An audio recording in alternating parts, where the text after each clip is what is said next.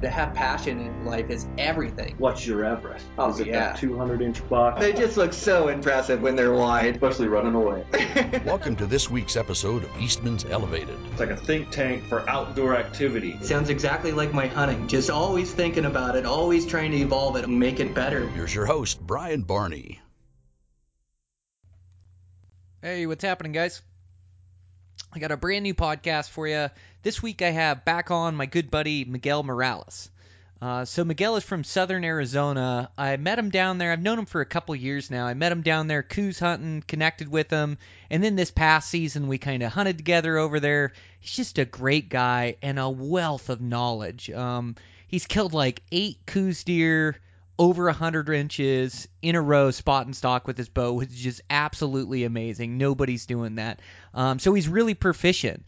And this podcast isn't all about Coues. We talk about it because it pertains to a lot of other Western hunting, and Miguel is going on a big muley hunt this year, and so we kind of talk about that. But what I really wanted this podcast to be about was executing a good shot. Like, how does he keep it together in the crunch? How does he, what's his thought process? What is his shooting process? What's going through his mind to execute those good shots time and time again? It's something I think about a lot, and so it's great to have another successful hunter on the podcast where we can just compare notes and see what he's doing and see what I'm doing and kind of talk it through. So it's just a great podcast all about executing that perfect shot. Sponsor for today's show, we have Zamberlan Boots. Zamberlan Boots, man, they are just an awesome company that designs awesome shoes. I'm really pumped. I've been using their boots for the last couple of years and really impressed. And then this year they were going to discontinue the boot that I had been using. It was a Yearn 252. And I was bummed because I love that boot, but I got the new boot, and I just got it, and it is a new and improved version of it. It is so light, so nimble. It just the perfect amount of stiffness and flex to feel like a tennis shoe. Vibram soles. I'm just super pumped on this boot for this season. So it's the 320 new Traillight Evo GTX. That's what I got. It's they just use the highest quality leather. I don't know how they're getting the boot that light. It looks like it's going to hold up really good. I think I mentioned Vibram soles, just the best soles out there. Man, this is a quality boot that's going to keep waterproof for me, lightweight so I can climb mountains. It's just it's absolutely perfect. I also got they're making like you guys know how I always like to wear running shoes while I'm hunting. So I like the mid-hike boot for more aggressive hunts. New Zealand, that's what I wore in the Southern Alps. These muley hunts, I think it's a good idea. The stiffness, it really helps propel you down the trail, and it gives you more support, more ankle support when side hilling and things. And so, I think that mid-hike boot is a good, or that low-hike boot is a good way to go for a lot of these hunts. But I also like to wear a running shoe a lot with my strong ankles, and they have a new 103 Hike Light RR.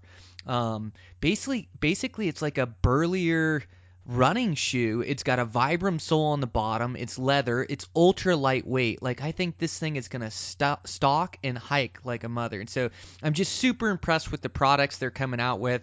I can't wait to use these couple new pairs of boots and shoes I have and try them out this season.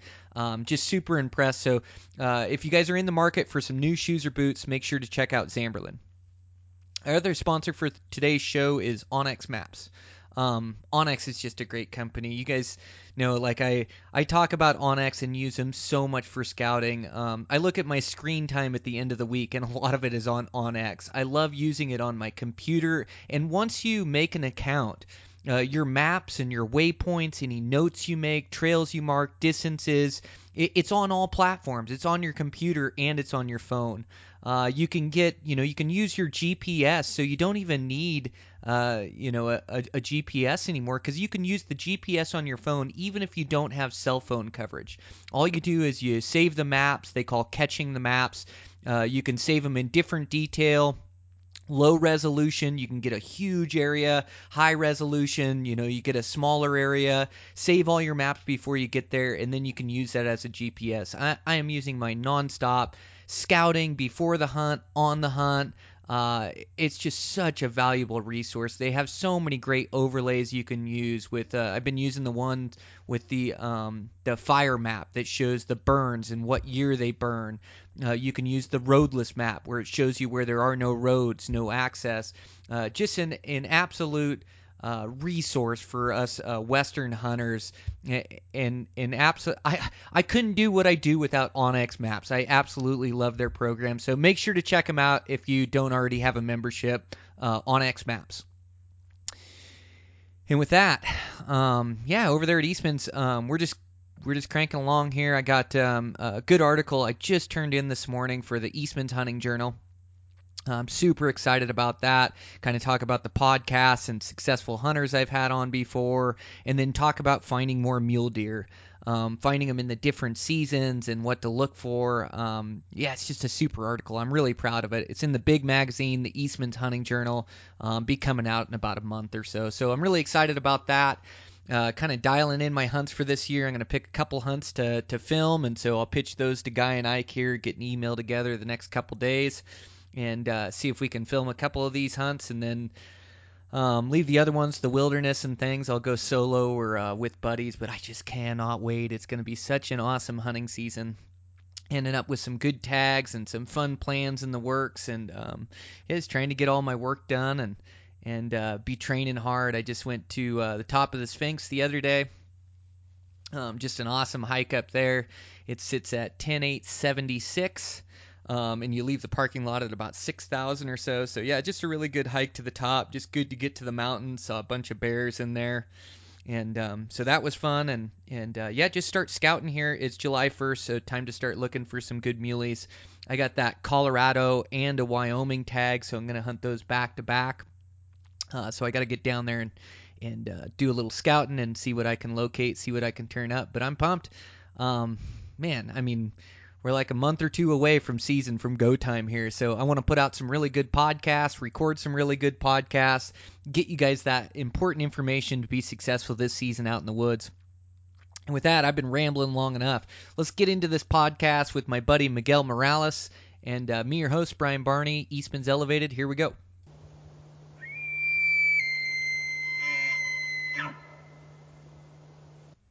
We'll just get right into it because we have such great conversations every time we talk that I know this podcast will be the same. But you're just a diehard bow hunter. You killed another giant coos down there in Arizona this year. Congratulations. Thanks.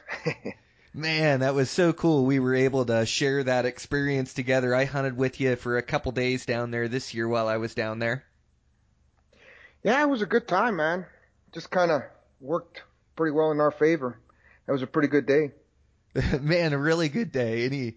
Any day you can arrow two coos, that's as good as it gets. I had been struggling for, 5, 6, 7 days, something like that. I can't remember exactly when we connected there, but yeah, man, those things are wily. They're so switched on. They're just one of my favorite species to hunt. You really have a special deer there in Arizona, and I know you realize you've hunted them all your life, but it's really cool to be able to tag along with you and soak up some of that knowledge. Yeah, I think that day was it just kind of all lined up. I think the moon phase was correct. Just the temperature, everything just worked in our favor, and it was, it is a special deer. It's a lot of people come down to, from all over the country, sometimes even all over the world, to try and get, this subspecies. And since they're always all switched on and everything, it makes for a great hunt. Man, I'd say, just one of the most challenging animals with your bow in North America, and especially like the way you like to do it and the way I like to do it, that spot and stalk on the ground. And so, you had mentioned the moon phases. It seems like with those deer, they're so switched on, and even their rut, they have to, for it to be really good hunting, it almost seems like they need to be hard in the rut. So that's what you're talking about with the moon phases, right? And not only that, it's just also it kind of seems like the movement during the day, it kind of helps out. If it's a full moon, they're more likely to be, not moving as much in the morning. They're kind of more the middle of the day type of thing. So there's some science to it, but it's kind of like I said it before. That was a really good day as far as like the times went and everything else. And we got to see a lot of animals that day. And yes, the rut does help quite a bit. I mean, on average, you don't get to see that amount of activity, especially, throughout most of the day. So it was, there's a lot that goes into it, but it kind of all lined up that day. Yeah, well, I've just fallen in love with hunting those things. Like, I can't believe that it's great hunting is available for anybody that wants to go down and do it, but it's just like the ultimate challenge down there, and you've definitely got it dialed in. So is that your 8th Coues over 100 inches with your bow spot and stock? Is that what this one was this year? Yeah. That's crazy, Miguel. That is so cool. You're so dialed in on those deer. Yeah, I mean, it's, and nobody ever starts out, saying, oh yeah, man, I'm just going to start killing deer after deer. It just kind of works out that way. And it just, you just keep learning and you keep evolving and you keep, seeing what works and what doesn't. And, you just kind of, through trial and error, you just keep going with what works. So, I mean, it's been working. Man, I would say, yeah, it's been working. Yeah, so those deer, you say like the rut, the good dates, the moon phase, everything lined up where we were seeing good deer. And I think that's interesting with those Coues deer. So, like, I've heard it referred to as a poor man's sheep hunt, but you absolutely live and die behind your glass. And like, I think we talked about it the last time we had a podcast, but your go-to glass is you use 2 Swarovski 65 millimeter spotting scopes mounted to a custom plate that you have, and then you use that as your binoculars to scan through country, and you're able to just dissect country miles out with those things. Yeah, and I mean that's really my key to success is just being able to, find these deer, because it really is difficult to be able to. I mean, nothing. It's not that you can't get it done with tens. I mean, you've done it and stuff like that. But as you keep, you keep seeing further and further country out there, you start looking at other places that you want to kind of go check out, and it gives you an ability to look way out there and still not be in their comfort zone or anywhere in the area. So you can let them, basically when you see them, you let them be, and until you see something that you want, and then you kind of develop the plan. But yeah, I mean, it's just a question of the more you can cover in a given time period, the better the chance that you're going to find a good buck. Yeah, well, and I love that approach just to hunting all critters, just that low impact. And I know, like, I always get focused on talking about Coues deer with you because I love to hunt them and because you're so good at hunting them. But, you transpose a lot of these skills into your other hunting and other species. But, yeah, sitting behind that glass and being able to pick things apart from afar and not walk through it, not chase them around, not let them know you're even hunting them or there is such the key to like spot and stock bow hunting, which is it's my preferred method too. I just love finding those vantage points. And you're right, your glass is only effective to a certain distance, and the tens are really good for close and out to about a half a mile or whatever, and then you have to step into more power. And I have that spotting scope with me too, which I pick apart, and it's just not as comfortable as sitting behind your setup as you've got so much eye relief and those binoculars. You're not squinting in a spotting scope trying to see, but every distance there's a glass that's perfect for it, and finding that right glass to pick apart that country and see them low impact and then be able to make this planned methodical stalker play on them, man, that's so key. The only tough thing with those Coues deer is they're always moving, so I find myself like trying to get out there and relocate them again off a vantage point, and I notice you really hunt them patiently. Yeah, and you said something very key right there, that you have to be comfortable when you're glassing. I can't stress that enough. You know, whether you're sitting down, standing up, whatever it is, you have to be comfortable, because if you're not comfortable, you're not going to be behind that glass very long, you know? So I think that's something that's very key also. The more comfortable you are, the longer you're prepared to stay behind that glass. And that's, making sure you're in the shade so the sun isn't beating on you or whatever it is. That's another key point, because if you're not behind the glass, you're not going to see animals, to a certain degree. But, yes, it's, the thing is that I have the luxury to be able to hunt pretty much the whole month. So it's like, I know that if the stock isn't right, if I don't think that it's a high percentage situation, I have the luxury to be able to, back off and kind of wait for another opportunity. That's one advantage, from being here. But I mean, there's no reason why you can't, I mean, like you spent a week, if I think that if a guy comes out and spends 10 days, he has a really good opportunity at getting some good stocks while he's there. And that takes into account, weather, whether they're, because some days are obviously better than others for movement. So if you spend 10 days, I think you have a pretty good opportunity at a really good animal, and being able to put it together and put him on the ground. Yeah, I think you're right. I think that is about the right time frame. And yeah, you talk about movement a lot, like when we're discussing them. And Coues deer are wild. Like, it isn't just first light and last light on them. Like, they get up and move as the sun gets on them in the morning, or Yep. and like you talk about different times of movement. Like sometimes it can be really hot, like not really hot, but like really hot as far as movement and activity. Right in the middle of the day is when you see them. But it's wild because it's like we talk about these vantage points in glassing, and it really is a belief in the process of the master vantage point and keeping your eye on the hillside.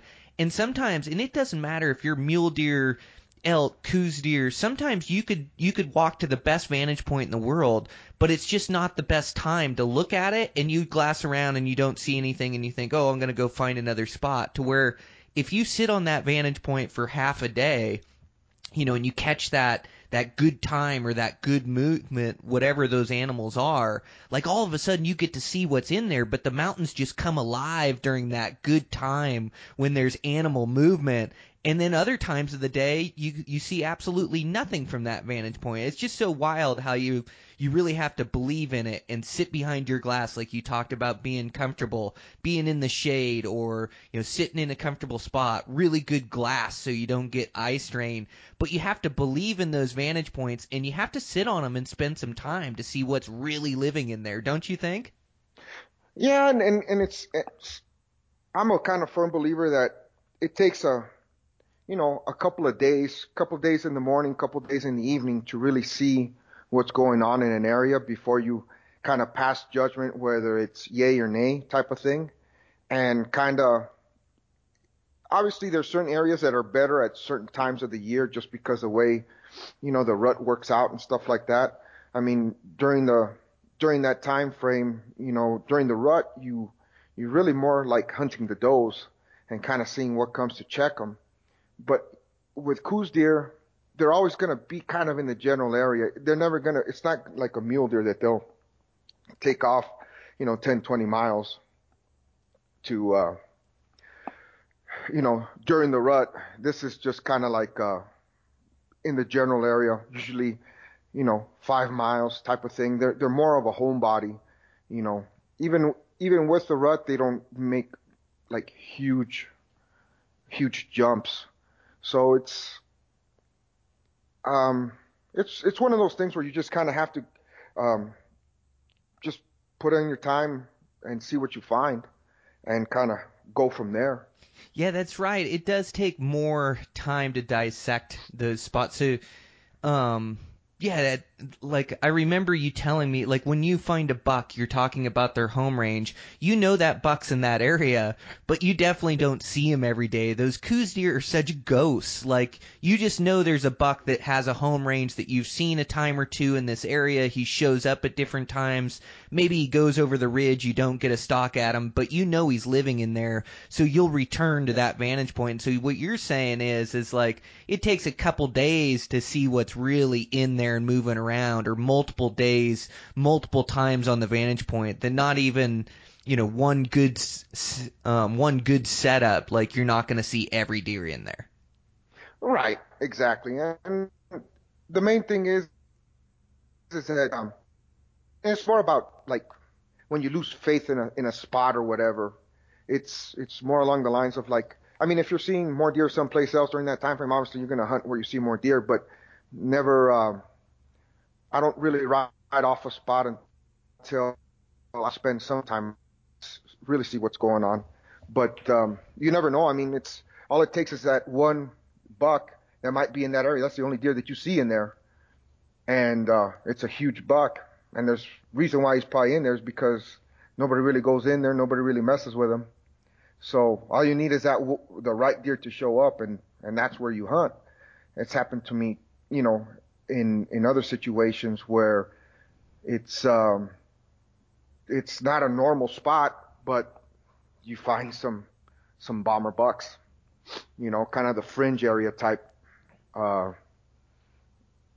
habitat, if you want to call it that. Okay. So, I mean, sometimes it's like I've seen them in basically it's grasslands. You know what I mean?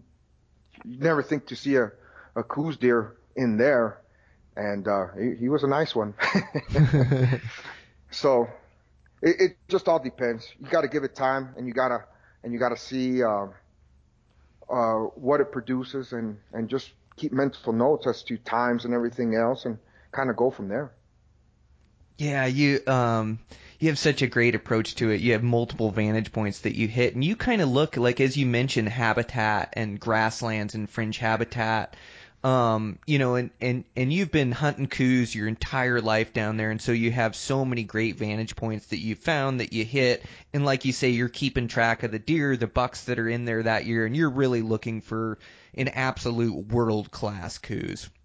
A lot of us guys, we're just looking for a decent one, but you're looking for that next level buck. But wouldn't you say, as far as habitat, that, and Coues live in such a diverse habitat all the way up from the timber tops to the desert valley floor, but it's like that more open terrain that you can find with good Coues deer populations in them. Like that's the key to success, isn't it? Just because you can keep an eye on them, you can spot them, they don't disappear. Wouldn't you say that's the best habitat to find your vantage points in?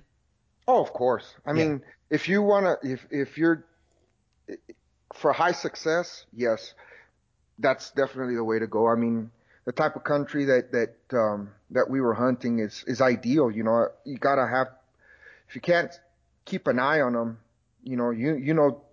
firsthand, they'll squirt out on you and you don't even know what happens sometimes. So it really is important. I do think so. Yeah, well, and that factors into a lot of my hunting. I am such a spot and stalk hunter. I want to be able to walk with my eyes, see what's living in there, and see the real mule deer. Like a lot of times there's a legend of a great big timber buck, and maybe there is, but for me, even the big mature deer act like deer. They just live in good spots. They have good instincts, but I just want to be able to see. And so even for elk spots, like I want to hunt elk in open terrain. That's when I kill bulls, is when I can see them. Mule deer, I want to find open terrain. And that's not to say that I don't, vary my approach and hunt some timber. But if it's all timber, dark timber, like I'm probably not going to focus my effort there. I'm going to focus my effort where I can see. And I've just found that these deer, they get like a nutrition from this meadow grass. Like there's so much. It's such a great food source. It's choice food source in these meadows, and they've got to come out and feed in them. So no matter what the species, it's just my approach. And I know you're bow only. you're almost all spot and stock as well. Like, I just look for that more open terrain for whatever species I'm hunting, it seems. Oh yeah, I mean, it's like there's some great bucks and some thick stuff, and if you're hunting with a bow, you're going to be hard pressed to be able to get in on them any other way other than sitting water. And when I was talking grasslands, it's still open. You can still see. So that's the key to success for us, because we use our eyes. And if we can't use our eyes, then we're handicapped as far as our hunting style goes. So I mean, and it's like you said, our methods can be used for just about any species as long as you can put a glass on them. Yeah, well, and and sometimes it's like I really like the master vantage point. I think that's the way to go. But sometimes you can't get a master vantage point over country, and so you've got to like work a ridge line and then grab 3 or 4 vantage points on that, looking down into a canyon or overlooking some spots. And so, yeah, you kind of vary your approach, but ultimately it comes down to that open terrain, being able to see what you're after and being able to watch them and make a planned stalk on them. And so that Coues deer hunting, it improves my game so much for other species just because they are so challenging, so switched on. They're really tough to see. They blend in just perfectly with their habitat. And so the degree of difficulty is so high that, those skills, they just transpose right over into hunting other game species. And so, like down there in that, and you talk about hunting the whole month of January, that whole month of January is the Coues rut. And gosh, you get to hunt some of the best units down there. You can almost hunt the entire state for Coues down there. And what a great training ground down there, just for getting good at making plays and sitting behind your glass and finding master vantage points, man. I'm just so hooked on the hunting you have down there. Yeah, it's awesome, man. I mean, it's like I went up to Utah last year. That's right. And you arrowed a nice buck up there, right? yeah, I mean, I had a great time, but it was still the same method, just a different species, and that's all that's where you kind of reap the rewards. Is that it's still tough, don't get me wrong, but it's mentally you're like, okay, they're acting a little bit I don't want to say dumber, but not as switched on, not as ready to go, not as, they'll take a little bit more movement or whatever the case may be. So you're right. I mean, it's a wonderful training ground. It if you can get away with it with a Coues, you're more than likely going to get away with it with a mule deer, an elk also. So I mean, it really puts your game at a higher level. But at the end of the day, no matter how many deer get put on the ground, you still get humbled, and humbled very nicely at times. So kind of happens. Oh man, that's bow hunting. That's all of us, right? Exactly. It's the challenge of it that keeps us all here and enjoying it. How cool. And then, you've been successful on elk and mule deer. I know you were up blacktail hunting, a year or two ago. And then this year it sounds like you drew a good tag in Colorado. You're going to be hunting high country mule deer up there, huh? Yeah. Going to take a trip up there and see what happens. I had a few bonus points and, hopefully be able to connect with something up there. It should be a great time.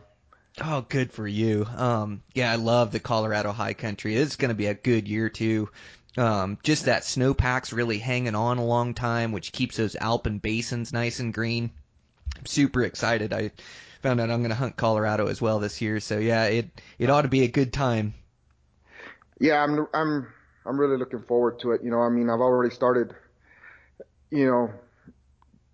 cleaning up my diet and stuff like that, down 17 pounds.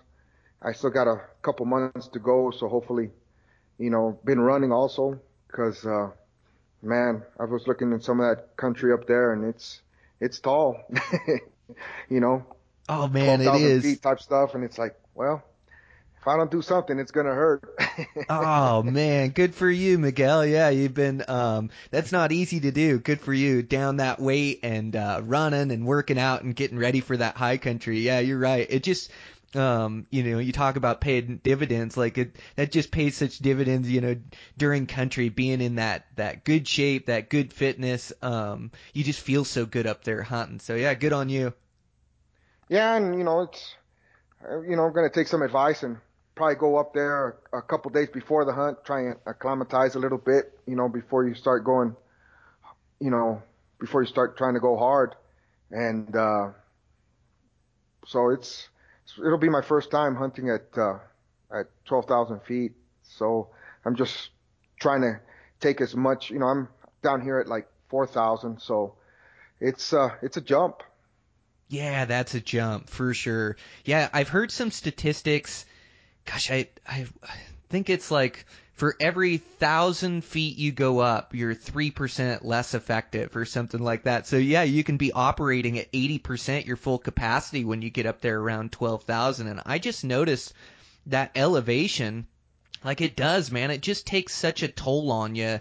Like it just makes everything more difficult. It makes the steps and the climbs and the miles, it kind of just makes it more difficult. Like you're not getting as much oxygen into your blood that's fueling your muscles, and so everything kind of feels fatigued and like it's an appetite suppressor. So it's definitely real up there, and I think that's smart. Like what you're saying is going a couple days early and trying to acclimate to the high elevation, because your body will adapt and get used to it, and then produces like more red blood cells or fuels your muscles more efficiently or effective.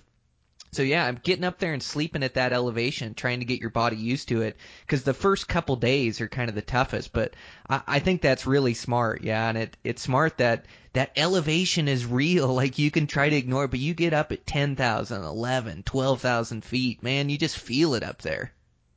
Well, when, I used to be a mechanic on helicopters and used to fly in the back, and if you're more than 10,000 feet up, that helicopter won't go past, the 10,000 foot elevation. Yep. And when you're at 2,000 feet above that, it's telling you something. There's something definitely there. There's something definitely to it. Oh man, there is. Yeah, it's and you don't sleep as good, and like it just puts a stress on your body, like they talk about the death zone at Everest, where the human body can't survive up there, but that high altitude, yeah, it puts a stress on us. So no, it's good to prepare for it, and it's good you're at 4,000 feet too. That's it's better than sea level. I mean, really, Yeah. these guys coming from sea level and then trying to hunt 10,000 feet or 12,000 feet, my Hawaii buddies, they come from sea level when they come out here. Man, they just feel that elevation where, I live at about close to 6,000. And so, I sure get a jump on everybody living at that higher altitude. It just, my body's used to it. Yeah, like I had a friend of mine that was, he lives over there in Yuma. He's from Nogales, but he spent a lot of time over there. He moved over there, he's working over there. And he's like, he came over and we were going to work on his bow. And he's like, well, I'm going to go for a run beforehand. And he's like, man, that elevation difference just kicked my butt, he says. So if it's 3 times that much, man, I got my work cut out for me. So it's, I'm definitely, sticking to a routine. Been, like I said, been running, about 2.5 miles a day, picking up my pace, and hopefully by, I want to get up to the 5-6 mile mark and be able to maintain a decent pace and, see what I can do up there. I hate to go up there and not be able to perform as best as I can without, getting that mental aspect where it's just draining, We'll see what happens. Yeah, you're taking it serious. You're gonna do great up there, Miguel. Well, that's the key, is just preparing yourself for it, mind and body, and shooting and bow and everything. Like it's part of the process. But you love to bow hunt and you travel all over being successful doing it. Like, you're going to have a blast up there. You're going to have a good time and be well prepared and in better shape for it. So, man, I'm pumped for you. You're going to have a great trip. So that's the next thing I want to get into is, like, you take your bow hunting so serious, you take your archery really serious too. You really pay attention to the details of your setup, and you shoot your bow a lot, and so I just want to get into your shooting and your process. I'm sure you've been getting your bows dialed in for this hunt, huh? Yeah.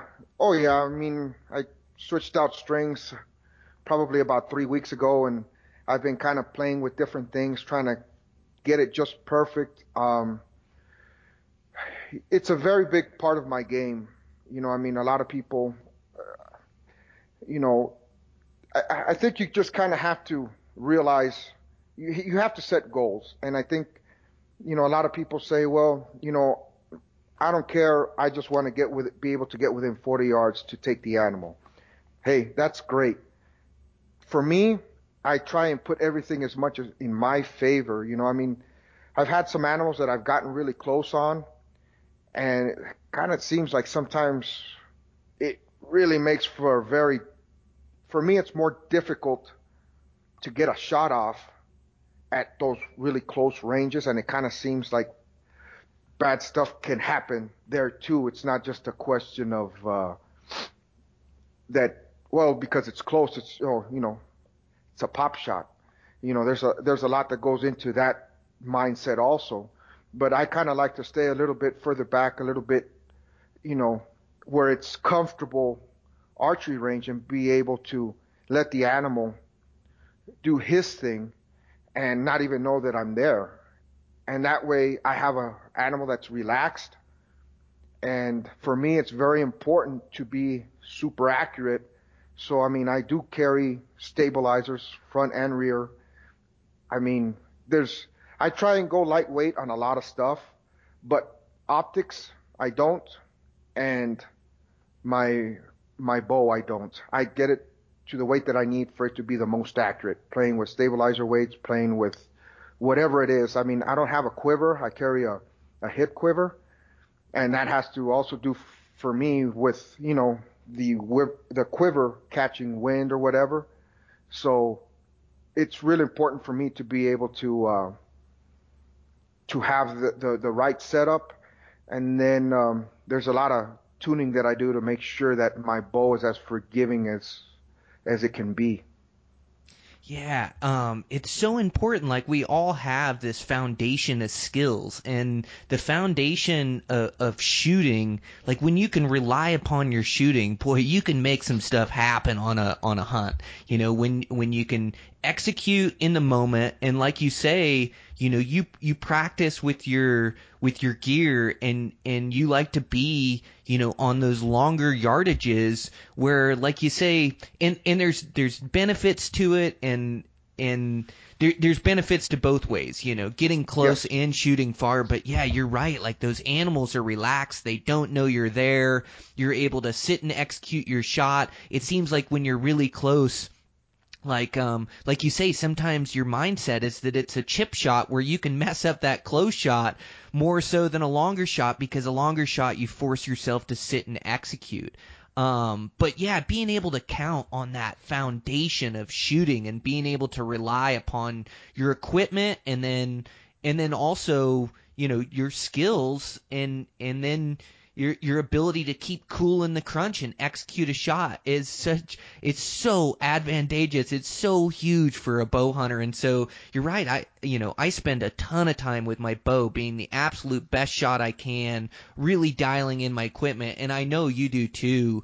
Working with your stabilizers and your weight and the reaction of your bow, the hold of your bow, shooting longer yardages. I know, like, your tolerances for weight on your arrows, that you don't let them get even a gram outside of weight tolerances, that you want them all exactly the same, and you pay attention to the detail of the way your broadhead sits to your fletchings and the whole deal. Like, you just go through it. And so when it comes down to that moment of truth, like, you can count on yourself to make that shot. But so that's what I want to dive into, Miguel, is like, you're really good at setting up, tuning these bows, the technical side of it.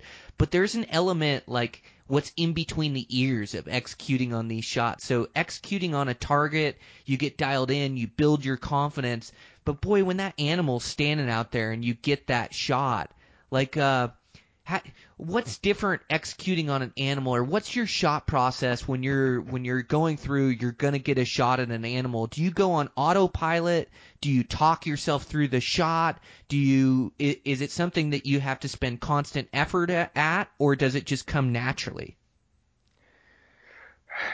Oh man, it's one of those things where it's been a long time in the making and I still screw it up. You know what I mean? And I think some people say that, well, you got to always think positive and this, that, and the other. And sometimes when you know that it's going to happen, I get amped up or whatever. But for me, it's like, you know what? It doesn't matter if you get a shot or not. It doesn't matter. I try and concentrate on the process, and I try and tell myself, hey, either it happens or it doesn't happen. I'm constantly talking to myself. Like on this last hunt, there was some stuff that happened with my bow. The stabilizer kind of came loose and kind of, swung on me and stuff like that.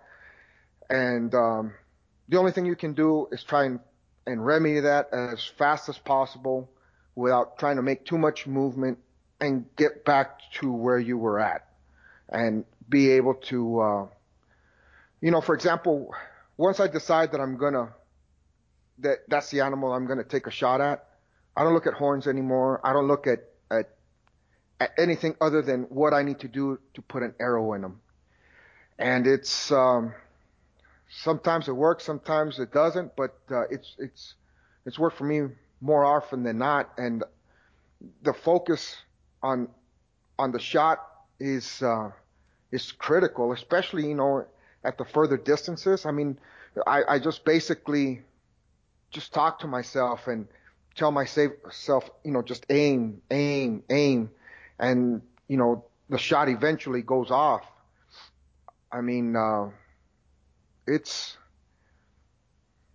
sometimes I remember what I think and sometimes I don't, because it's you kind of get that tunnel vision and, but it's just trying to keep it together just long enough to make the shot and make a good shot is what's important. And that's what I try and focus on. Once you decide that that's the animal, you kind of have to decide, okay, well, now I have to start going through my process and, to set get the range, set the sight, make sure it's like, kind of like when I dropped down on the buck from this past year, I got in behind that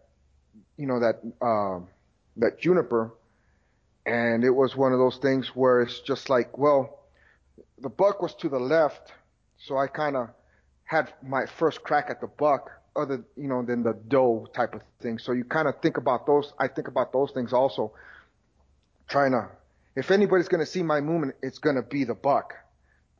And I know that the doe had me pegged, but if the doe has you pegged and she takes off, she's taking the buck with her. But if the buck sees you and the doe isn't isn't onto you, even though the buck knows that something's there, he's going to hold until that doe takes off.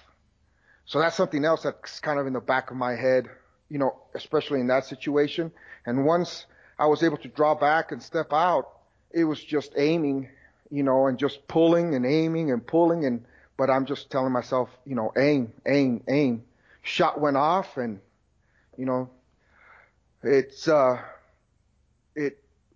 my process worked in that situation. So I mean, it's just getting the process down, and it's not really autopilot, but you have to like focus on key points, and that will make the rest happen. I don't know if I explained myself very well as far as that goes, but Oh yeah, you made so many great points there, Miguel, and I relate to you on so much of this execution on animals. It's so wild, all the animals you've killed with your bow, all the trophies you'd kill with your bow, and you can still mess up on any encounter, and I'm the same way. Like, it's like all the animals that I've harvested and successful shots I've made, I still have to focus every single time I go in and I'm going to get an opportunity.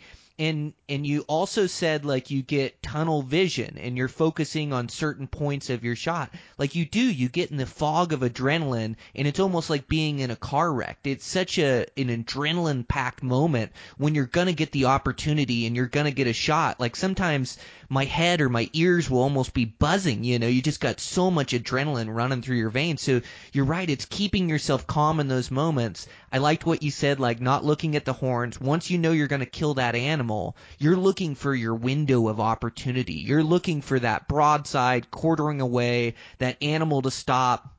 You're looking to draw your bow and execute and make that shot on that animal. And you were also like, you mixed in the encounter of your buck last year and how you got to that juniper and you slid around the outside and the doe was hidden by the juniper and you were just exposing yourself to the buck. And so I think that's also important, is like those key movements, those nuances to what you can get away with and what you can't when you're in close range. Like a lot of times that's the difference between getting the shot or not. Like some guys will draw their bow and big movements coming around or standing up. Like everything needs to be slow and methodical and thought out, and even like edging out from the edge of the tree needs to be slow and drawing your bow. But a lot of times that makes the difference. And then, like, I'm going over a lot here, but I just relate to your shot process, is then I need to think about key points in my shot. And it's so easy to draw back, have your pin just find that animal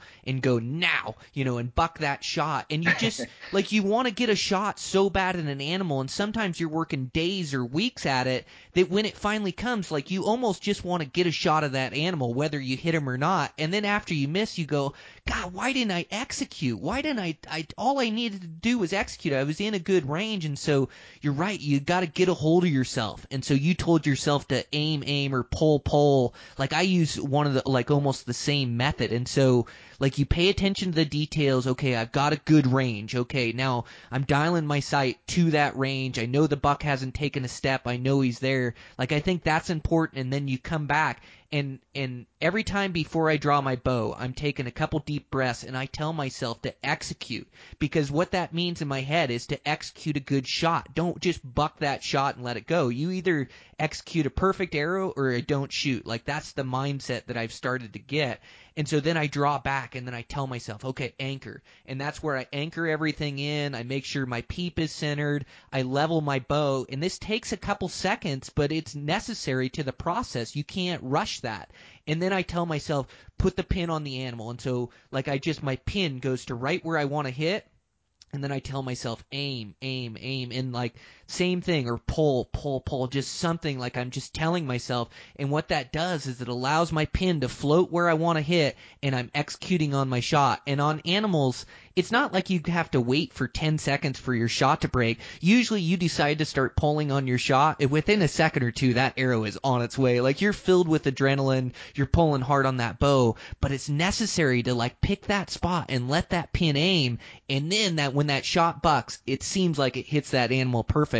But I have to do that on every animal, every shot I take. I have to remind myself of it on the stock, and it just, like, it sounds so similar to your process, Miguel. That's why I had to just, like, state it over again, everything that you mentioned in there, because I'm the exact same way. To be a good archery shot takes constant effort. Yes, and the whole thing is that, for me, it's like you can't be the type of person, like, for example, if you're pulling back and your pin is on the animal and you're like if the last thing in your mind is like, man, I hope this hits. Nope, it's not. You know, it just seems like you have to concentrate on what's important. You have to, you know, I just can't stress that enough. You know, I mean, there's the times that, you know, in my mind, I've killed animals is when it happens. And if you pull back and you're like, man, I hope this hits, it's like you're already starting, the mental mindset is already in the negative, you know. So it's really important to practice and have that confidence, and then just to remember when you're executing on the animal to be able to concentrate on something simple, you know, aim, and it'll go off, and it'll do good. Yeah. It's worked for me.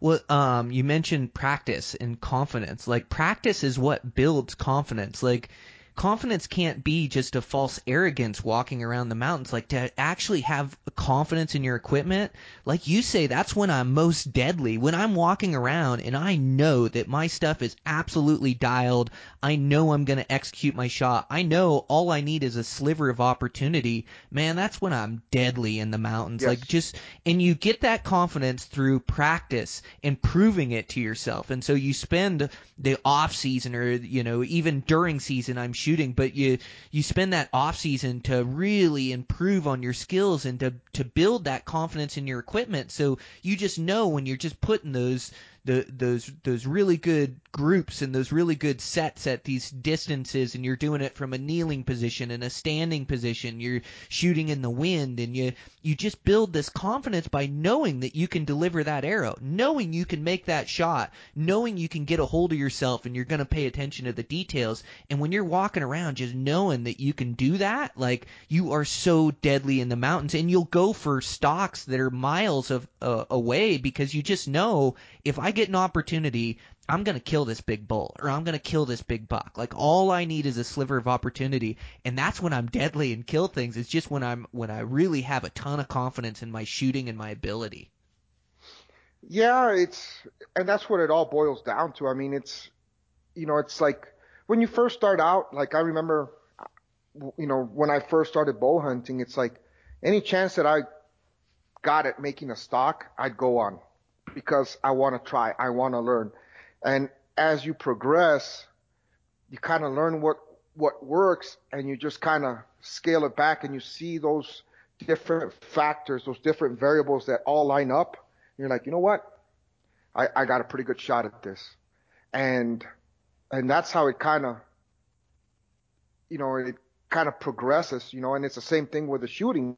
It's like you keep shooting and you keep trying this, and you keep, you know, trying during practice, you try off the wall stuff, you know, shooting 150, 170 yards just to see how it hits. Well, if you got to shoot something at 60 yards, 70 yards, it's not that big of a deal, because in your mind, you've already done twice that much, and you were able to hit. So it's like, it's just different things that get your confidence up, you know, during practice. And I think that's a big key also. Yeah. Well, yeah, you talk about,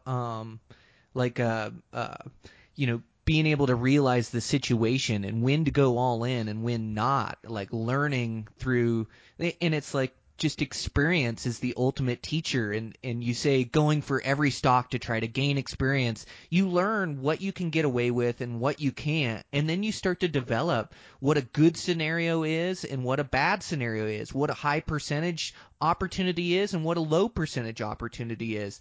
And you start to realize what you can do and what you can't. And so, you know, through that, like you kind of evolve this process on you know how you're gonna go about it, or how, you know, what you can do and what you can't. But it's all this experience is the ultimate teacher, and kind of teaches you, you know, what you can do and what you can't. Do I still got you there, Miguel?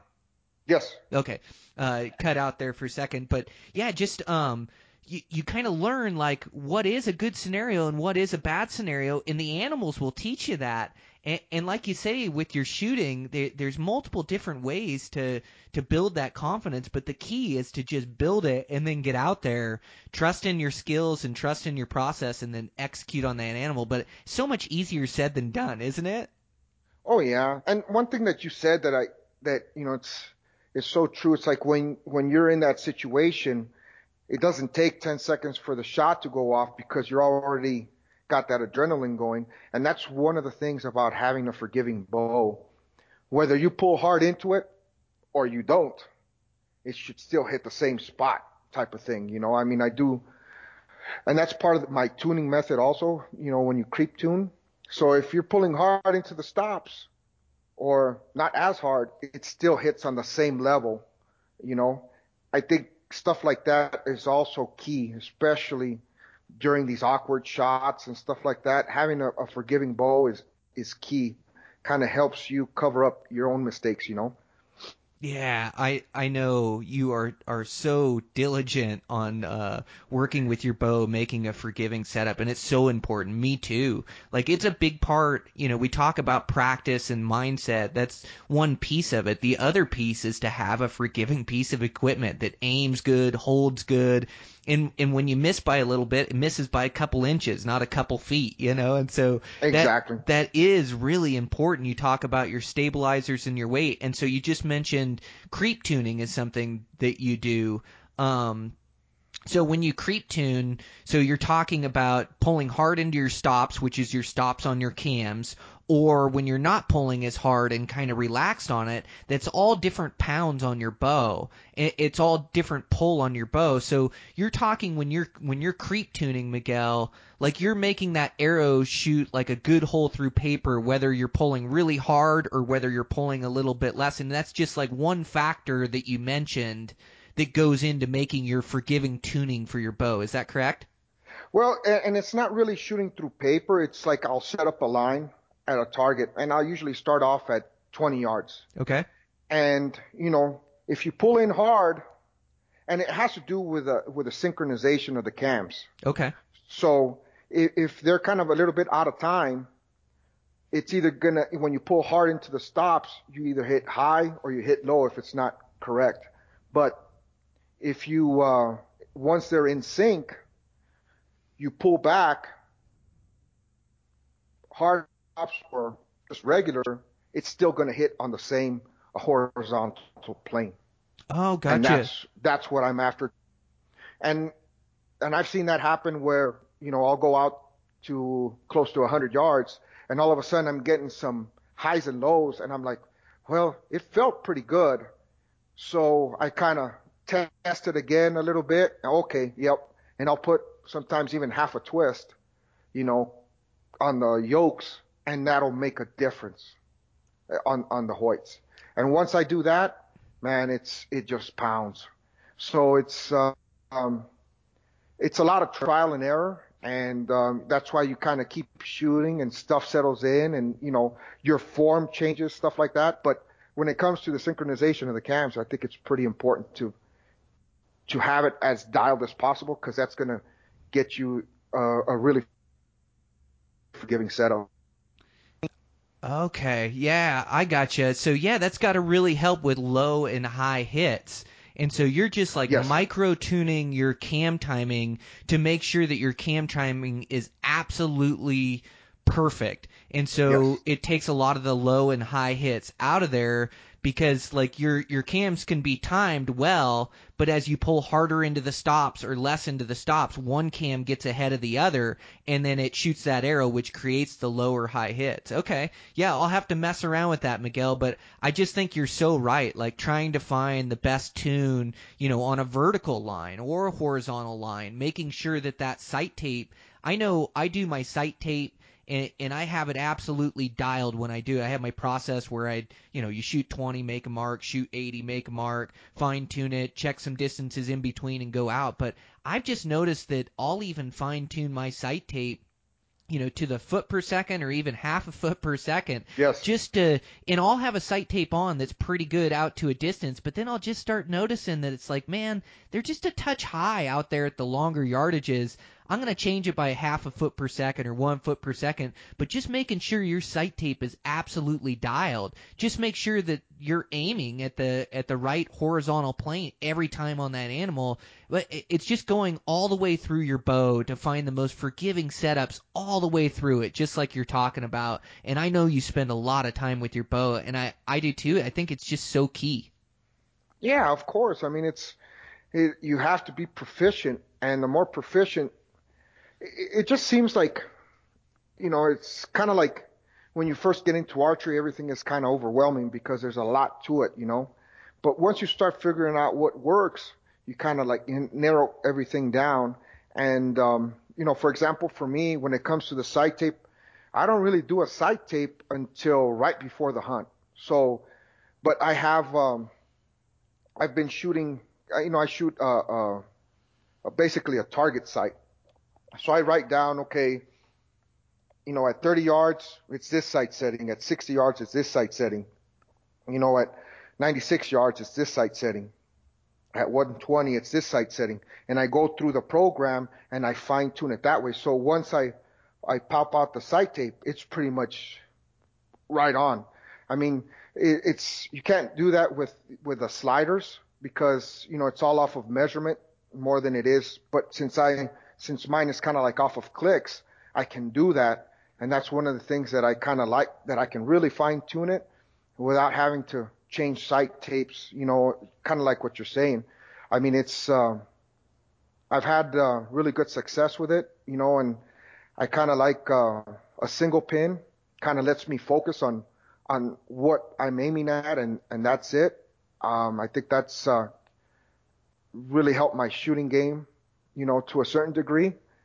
And it seems like when I used to have like a 5-pin on a slider type of thing, it seems like it wasn't always easy to get the marks. But now that I have a single pin, it seems like the marks fall easier into place.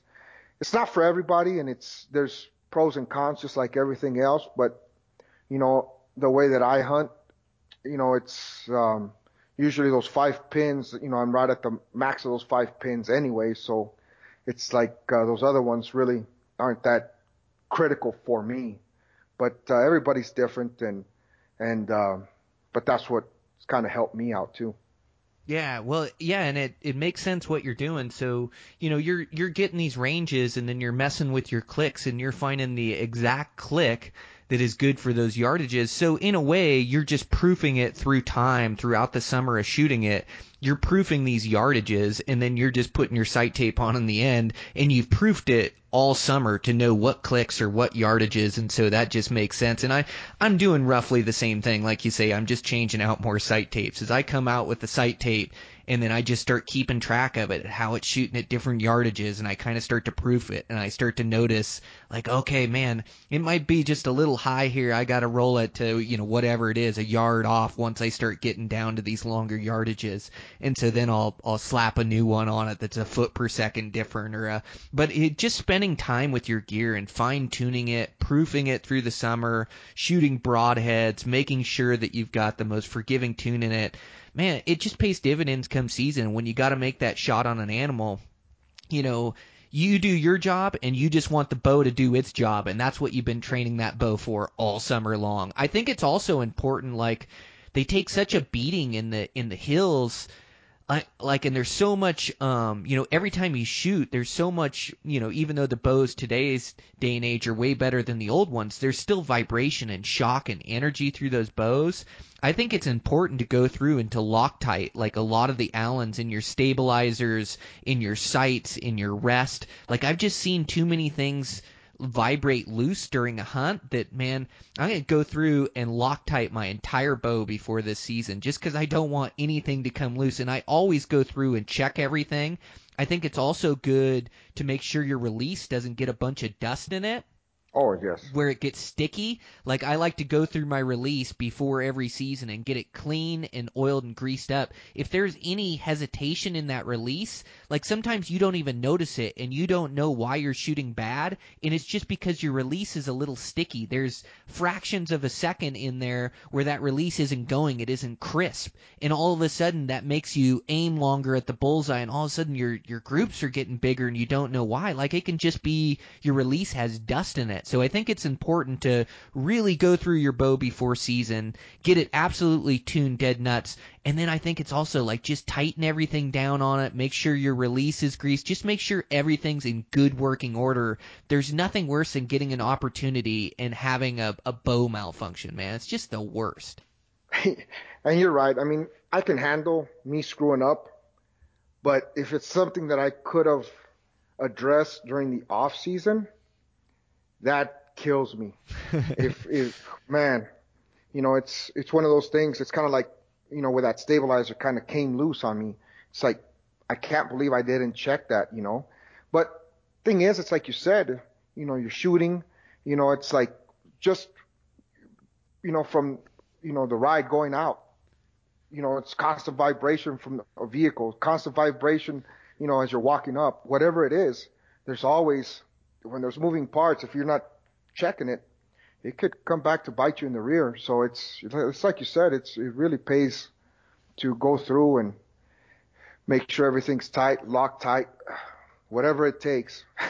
Last thing you want is, a draw stop to come off and all of a sudden you draw past, and that can be all bad on some systems. Oh man, it can happen. I had this recent trip to New Zealand. We went up and hunted tar up in the mountains up there. It was a great hunt. I was able to arrow a bull and a nanny, make great shots on them. Everything was going good, but we continued to hunt, and it's such gnarly country in there. And I took a bad spill on my bow, which usually everything's tightened down. It isn't a issue. Take a bad spill. We finished up our hunt, and I went down, and I think it's important to just shoot, like during the hunt and shoot.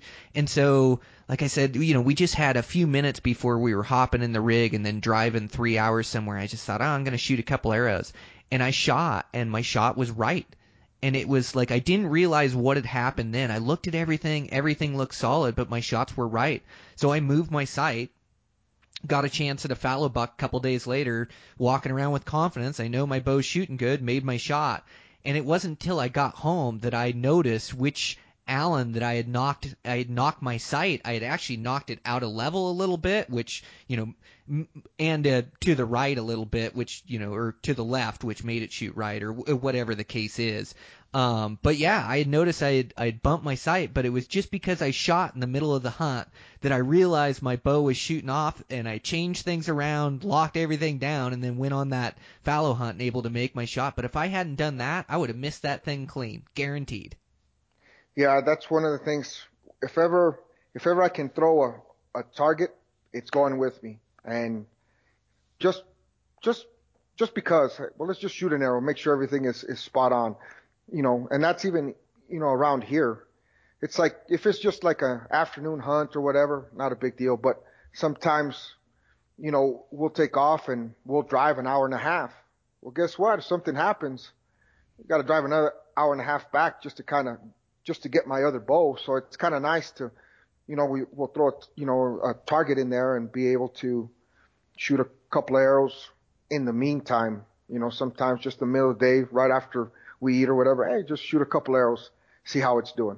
You just never know what you can find out doing those things. Man, isn't that the truth? Well, and having confidence in your skills and your bow, like I knew my bow was shooting right. I just moved it. I didn't second guess anything. I didn't think about it. It was just like, man, I was shooting out, and I figured out what was going on later. But it's amazing, like just having your bow and shooting it before you go out. It can be the difference maker because, like, elevation will make a difference. So you're hunting Colorado at 12,000 feet. Well, the air is thinner up there. Sometimes that can make your arrow hit high. So you get up there and you throw out your target, and all of a sudden you look like you're shooting a yard high. Like, you got to change your sight tape or your sight settings or make things right. I also know that with different humidity and different temperatures, your strings will move and stretch. Sometimes that can make you a yard high or a yard low. And And it's walking around with that confidence in your equipment. It's just being able to throw that target out and take a shot. I actually carry a field point with me too. And if I'm out on a hunt or I'm out on a deal, like I am trying to shoot an arrow almost every day. Like it keeps that confidence in my head. Like I just want to, and whether it's a soft piece of sand or dirt, or like in your country, I don't know if I'm supposed to, but the barrel cactuses make great targets.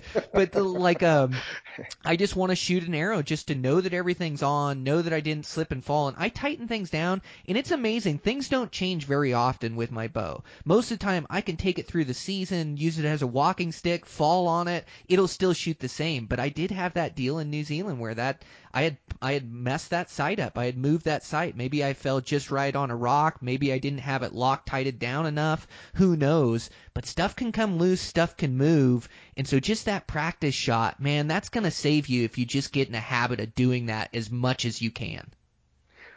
And you know what you said right now about, shooting in the high country. As a matter of fact, I'm planning on taking a trip, sometime before that, maybe the beginning of August or whatever. And just, obviously kind of, look at the area that I'll be hunting. But the other thing is that exactly that, just get out there, start shooting and see what it does. Whether, and I don't know how I'm going to go about it, whether just kind of like back off the limb bolts and shoot a slower speed to get it to work, or whether I'm going to, the other thing that I was thinking about is like, sight in at a longer distance and then just have that, like let's say it's just a longer distance, have it hit dead on. And if it's, if it's a little bit off at, 20, 30, and 40, it's not such a big deal as it being off at the further distance type of thing. So that's something that I'm going to do, before this hunt comes, to try and figure out what exactly I need to do and make sure that my equipment is, spot on when I get there. That's why you're successful, Miguel, paying attention to the details, going to the spot that you're going to hunt to not only scout and look at bucks, but to practice your shooting and see what your bow's going to be doing up there. And you've already been thinking about it for like the last month or two, is how you're going to get your sight tape exactly right in the high country, for those distances. Man, that's why you're successful. You just, the devil's in the details, and you're always thinking about them, man. Yeah, I mean, it's like I think about it, it's like, man, I'm going to be at, 12,000 feet. I'm going to be getting my rear end kicked. It's like, the one thing that I can do, if I'm going to be limited, then it's like, man, I'm going to be hard pressed. So I gotta figure stuff out and make sure that, when the time comes, I'm able to make the shot. And that's the key for me. Anyways, that's what I think that I need to do. Man, me too. That's my key too, is being able to make the shot when I get the opportunity. And especially like as you start climbing up the rungs of the ladder of being a successful trophy hunter, and you're looking for that next size class of that animal, whether it's a coos or a muley or an elk, whatever, like you get less opportunities at that animal. You get way more opportunities at 160-inch deer and less opportunities on 180, and then you start stepping up to a 200, or you're just going to get less opportunities to make that shot. So you just have to make sure that all your skills, all your instinct, like everything is dialed in, and you can count on your shooting. So when you do get that one opportunity, you put that arrow right in the boiler room and he ends up dead, but it does take constant work and constant effort. And that's why I just love relating to other good hunters, that when I talk to you, it's just not something that you can take for granted. The same way I can't take it for granted. Every year you have to go out and you have to make that shot under, an intense amount of pressure, and it's not easy. And I know I have to be present in the moment. I have to focus, go through my shot process, make sure my gear is dialed if I want to have any chance at filling my tag. Yeah, I agree. I mean, it's, you spend so much, the thing is that, we take away time from our families. We take away time from work. We take away time from a lot of things that are also important in life, to go out there and chase these animals. And, I want to be able to have something to show for it, and And it's like you said, even, it's like I might not shoot my bow every day, but I'm constantly thinking about things. And even if it's just having a piece of D-loop material set to my draw length and just practice, is just practicing with my release, even though it's not a bow, it's still something that keeps you motivated, keeps you going, and keeps you thinking. And I think that also helps out a lot. Oh, I do that same thing, Miguel. So you have a piece of paracord that's cut to your draw length, and then you can hook your release to it, and then you pull until the shot breaks. And so, like, I do that with visualization throughout the year, Yes. wherever. Like, I've always got that string in my release with me, and all of a sudden I can shut my eyes and I can draw back and I can visualize that I'm shooting on that critter. But it's so difficult that it takes like living the bow hunter lifestyle to always be thinking about it, always trying to improve, always trying to get better, because it's that difficult of a task once you're out there. And you're right, you've got time away from your family, money invested, Yes. time away from work, like just to chase this passion. And so, you want to be as well prepared as you can, and when you get your opportunity, like you want to be a closer. You want ice water running through your veins. So when you get a chance, you execute, and it feels so good to work so hard at something throughout the year, put all this energy and focus, and then to be able to come out on top like that, execute your shot, earn the opportunity. Like, man, there's no better feeling in the world. I know you love it as much as I do. No, I do. And like I said, it's just a constant, a constant, um, a constant passion that you just keep going, keep thinking about it. You keep trying to improve. So, I mean, I'll have my work cut out for me. So I'm looking forward to it. I always like a new challenge. Yeah, man. Well, thanks so much for taking the time with me this morning. Dude, I always love talking bow hunting with you, no matter if we're talking coos or high country mule deer, and I love getting in to your archery knowledge too. Yeah, I can't wait to see what you turn up this year. I'll be back down there again in January. We'll have to hook up for a day or two down there and see if we can do some hunting. But I really appreciate our friendship, Miguel, and just wish you the best luck hunting this year. Well, the last time we kind of hooked up, it wasn't a good day for the coos deer. So hopefully we can make that happen again. For sure, man. Well, yeah, thanks again. We'll keep in touch and talk soon. Sounds great. We'll talk to you later. Thank you. All right, that's a podcast. Yeah, fun, in-depth conversation with Miguel. Just trying to figure out how he executes those shots time and time again. It's just something that I constantly think about and have to work on myself, and so it's fun to compare notes with other guys that are shooting at critters. And those coos deer are such a high degree of difficulty. If you can kill a coos deer spot and stock with your bow, you can kill any animal out there. And so that's why I love talking to Miguel. He's just a wealth of knowledge about those coos, about bows. He really takes his gear, like he takes his bows and even breaks it down a step further than I do on his bows as far as weights and tolerances. And he's always talking to smart guys about it, but he's just he's really proficient with his bow, and there's a reason for that. He works really hard at it. And so yeah, just a great conversation. Sure appreciate him being on. And yeah, look forward to catching up to him after this muley hunt or after the season. But yeah, podcast is rolling good. I want to thank our sponsors again, Zamberlan Boots.